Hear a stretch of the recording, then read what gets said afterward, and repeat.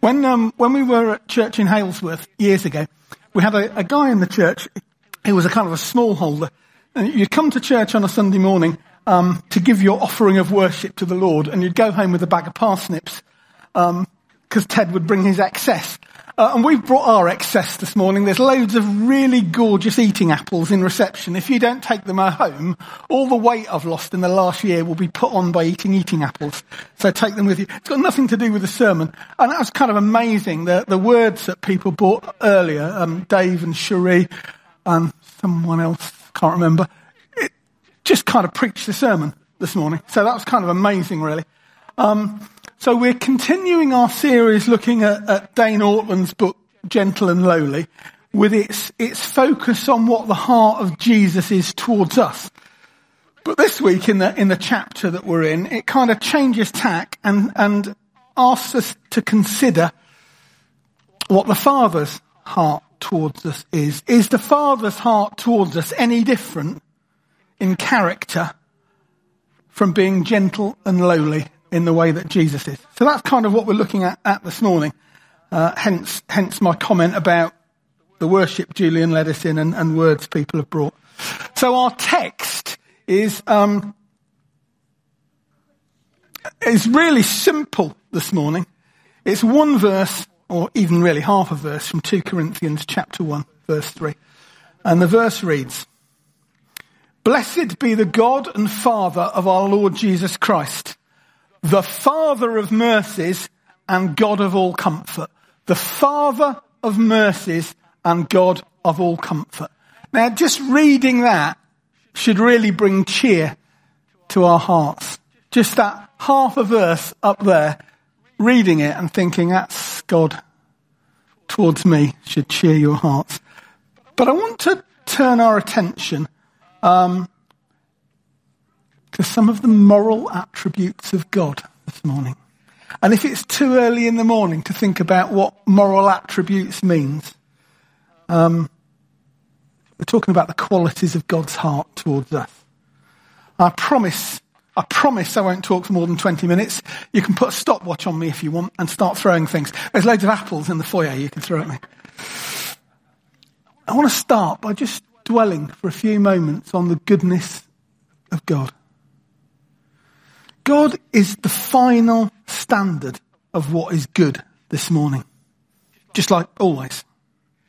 You see, we're not free to decide ourselves what's worthy of approval or disapproval.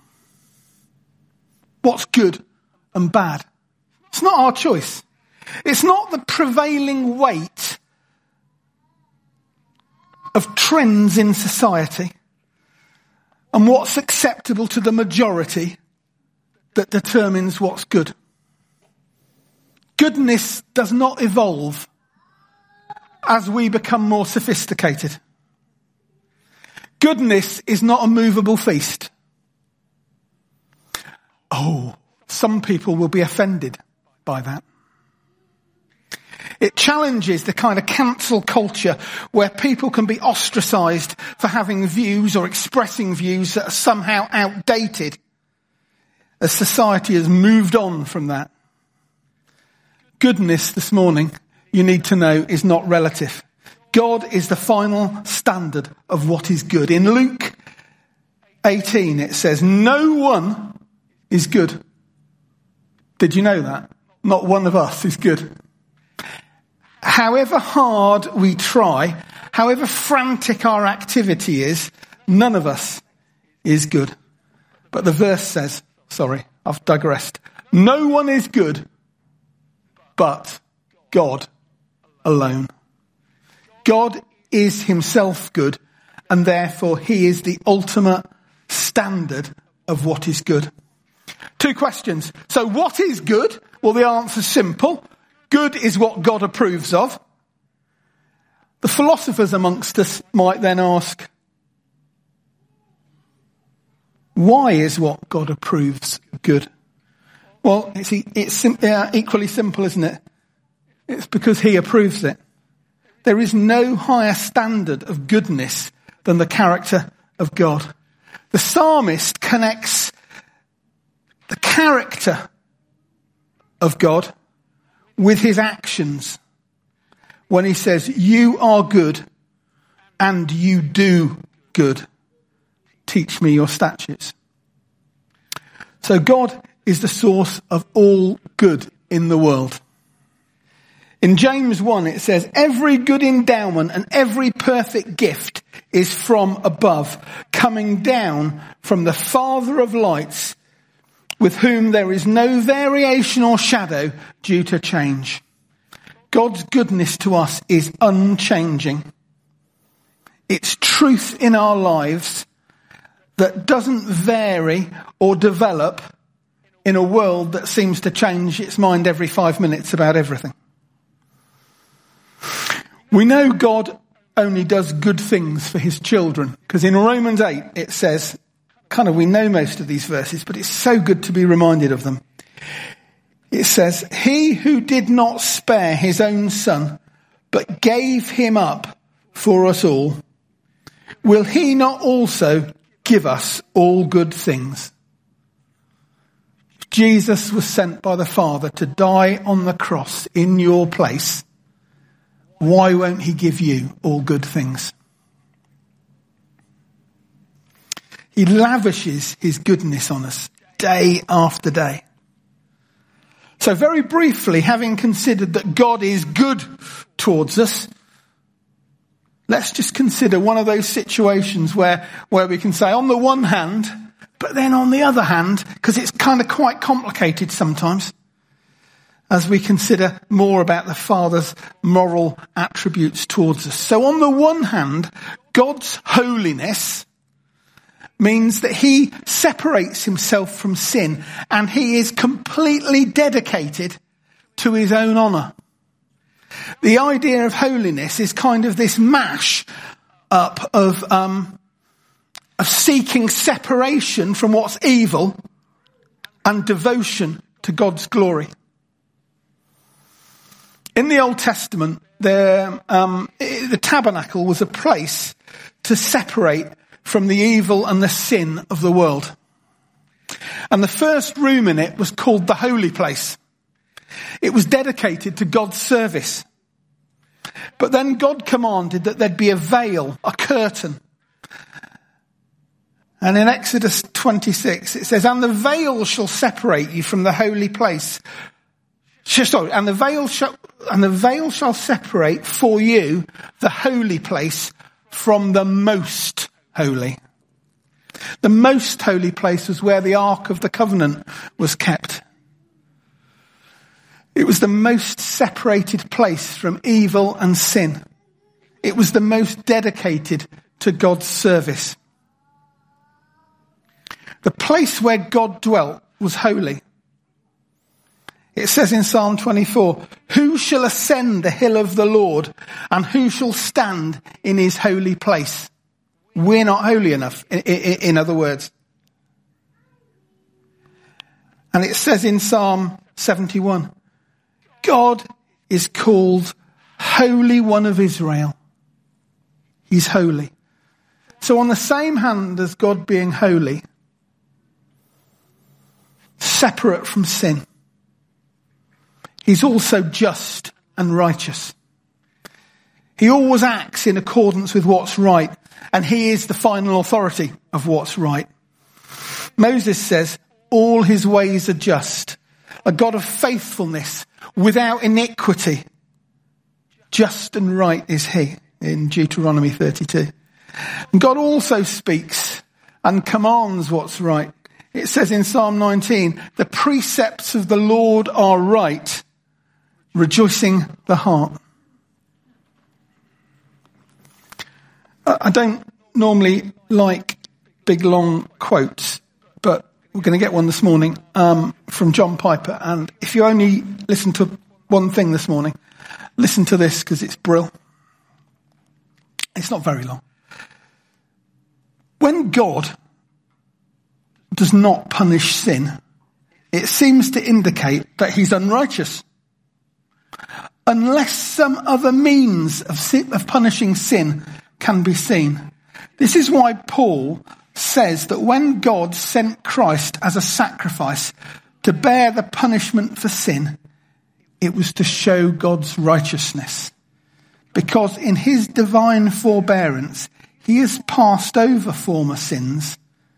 It was to prove at the present time that he himself is righteous and that he justifies him who has faith in Jesus. Romans 3.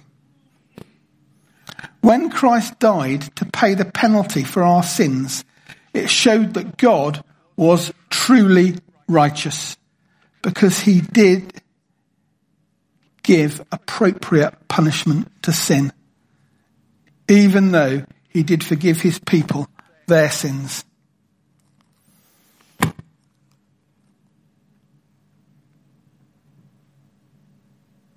Our sin required a punishment that God couldn't just sweep under the carpet, hide away from, kind of pretend to ignore. It required Jesus to die on the cross in our place. And we'll be thinking about that a bit more as we break bread when I've finished. Remember that verse that we just looked at. All his ways are just, a God of faithfulness and without iniquity. Just and right is he. So the God that we worship is good. And on the one hand, the Father is holy and he's just and he's righteous. But be grateful.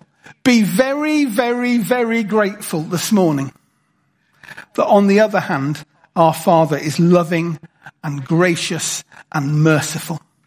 And that his grace and mercy extend to us even beyond his perfect justice and righteousness. So God in his love gives himself to others to bring blessing and good for them, for us. In this is love.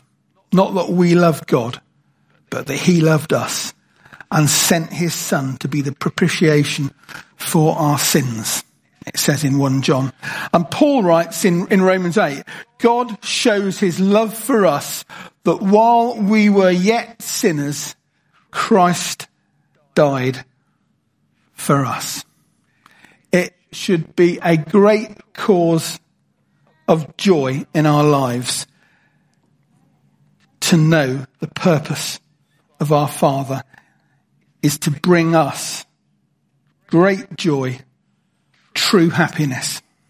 And it's one of the most amazing facts in the Bible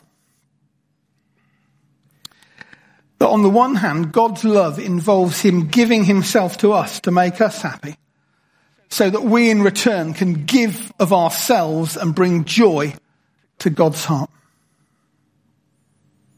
God's mercy is about his goodness to those in misery and distress.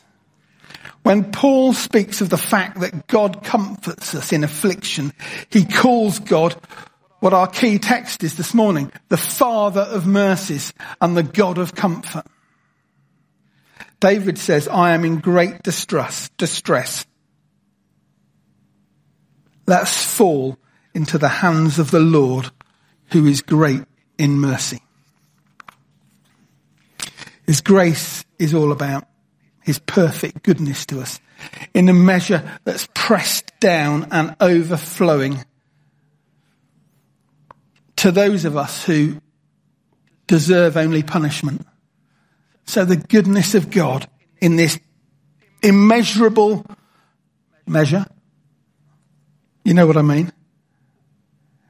Is poured out on us despite the fact that we don't deserve it at all. The undeserved goodness of God. His grace is freely given. We can't add to what God freely gives us. We can't aid it or contribute to it. One jot, one iota, one bit. It's a free gift. We don't deserve it. Salvation by grace is the opposite of salvation by our own effort, our own endeavour, working ourselves up to rush around like lunatics, trying to be good and do good. It's a free gift. Since all have sinned and fall short of the glory of God, since all have sinned and fall short of the glory of God. They are justified by his grace as a gift through the redemption which is Christ Jesus. Dwelling on these things, these attributes of God, should bring great cheer to our hearts. It should build us up, edify us. When I was typing these notes up on Thursday, the truth is I was in probably a bit of a grump. And actually just dwelling for a couple of hours on these truths. There's no application in this morning. I'll get told off by all of the elders that, where was the application? How do people apply this sermon to their lives? Well, this is the one bit, isn't it, really? When I was dwelling on these things, my heart changed. I turned the computer off, a different person, because I dwelt on the goodness of God towards me. His grace and his mercy. Not because he sweeps my sin under the carpet, but because he couldn't do that. He had to send Jesus for me. I wasn't in tears, but my heart was overwhelmed with joy. That's the application this morning. In conclusion, I just want to say a bit more about our key text and what Dane Orton says. So the work of Jesus, and specifically his substitutionary death on the cross, taking our place and our punishment, and his resurrection 3 days later, satisfies the Father's righteous wrath against the horror of our rebellion and our sin against him. The Father's wrath was propitiated. I can't say that word. I'm very sorry. It was turned away from us. The Father's wrath was turned away from us by Jesus taking our place and our punishment on the cross. The truth is, the Father thinks about us in exactly the same way as the Son does. So how is it that the Father's wrath had to be satisfied, needed to be satisfied? And how is it that the Son was the one who stood in our place to satisfy the Father's wrath? Well, the Father's wrath had to be swept aside, so as helpless sinners we could be brought back into the favour of God. The Father was the one who needed to be placated, but his heart was as one with the Son in doing that. The Father didn't need any more persuading than the Son did. In fact, just the opposite. The Father ordained the method of our redemption, of Jesus taking the punishment, of Jesus taking our place, which reflects the same heart of love that the Son showed us in his sacrificial death in our place. The Father couldn't just sweep our rebellion under the carpet and forget it. That would not be just or righteous. The Father is just and righteous. But what flows from his heart, from his deepest being, is mercy to us. He is the Father of mercies. James tells us that the Lord is compassionate and merciful. He's the one who multiplies compassionate mercies to his needful, wayward, fallen people who wander away from him. The label Father of Mercies is the way the Bible takes us deep into who the Father is. It's plain wrong to think that the Father is the one that judges us and the Son is the one that shows us love. Nonsense. The heart of each member of the Trinity is exactly the same to us. We worship one God with one heart. The heart of the Father, the Son, and the Holy Spirit is a heart of redeeming love, not a heart of compromising justice. The Triune God is 3 in 1, a fountain of endless mercy to us in our lives. And that mercy extending even beyond his righteousness and justice to meet us in our failure. The Father's tender care for us envelops us. He wraps his arms around us as he endlessly pursues us with goodness and gentleness. So who is God our Father? Well, simply that. He's our Father. The Father who every human father is a mere shadow of. So Jesus is the embodiment of who God is. Jesus is the visible manifestation of the invisible God, it tells us in 2 Corinthians. In him we've seen heaven's eternal heart walking on two legs amongst us. But the heart of the Father is identical to us. It's gentle and it's lowly. As we consider the Father's heart for us, just remember he's the Father of mercies, and his tenderness towards us outstrips even what we are capable of thinking of ourselves. The heart of Christ is gentle and lowly, and that is a perfect picture of who the Father is towards us as well. Jesus tells us in John 16, the Father himself loves you. The Father himself loves you. Shall we stand and pray? Father God, I do pray for each of us now that however much or little of that we have absorbed, we absorb the fact that you're a good God, and that you love us, and that you're for each one of us without exception. Thank you that you're good. Thank you that you're the perfect Father, that you lavish your goodness on us day after day, that you love each one of us. Thank you that you're a holy, just and righteous God without sin, and you always do what's right.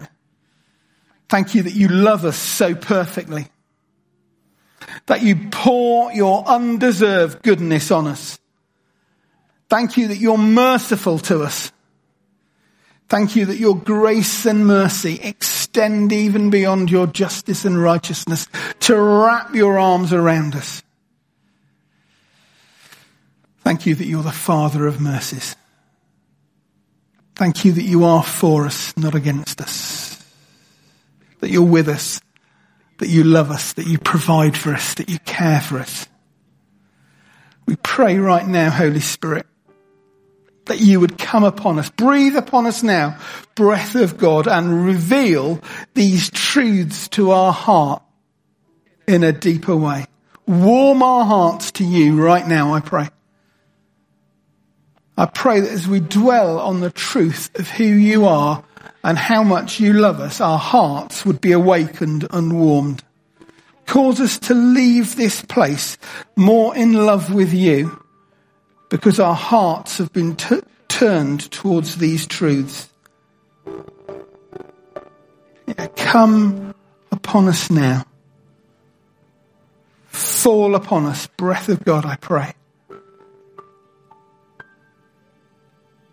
Cause us more and more to understand the depth of your goodness towards us.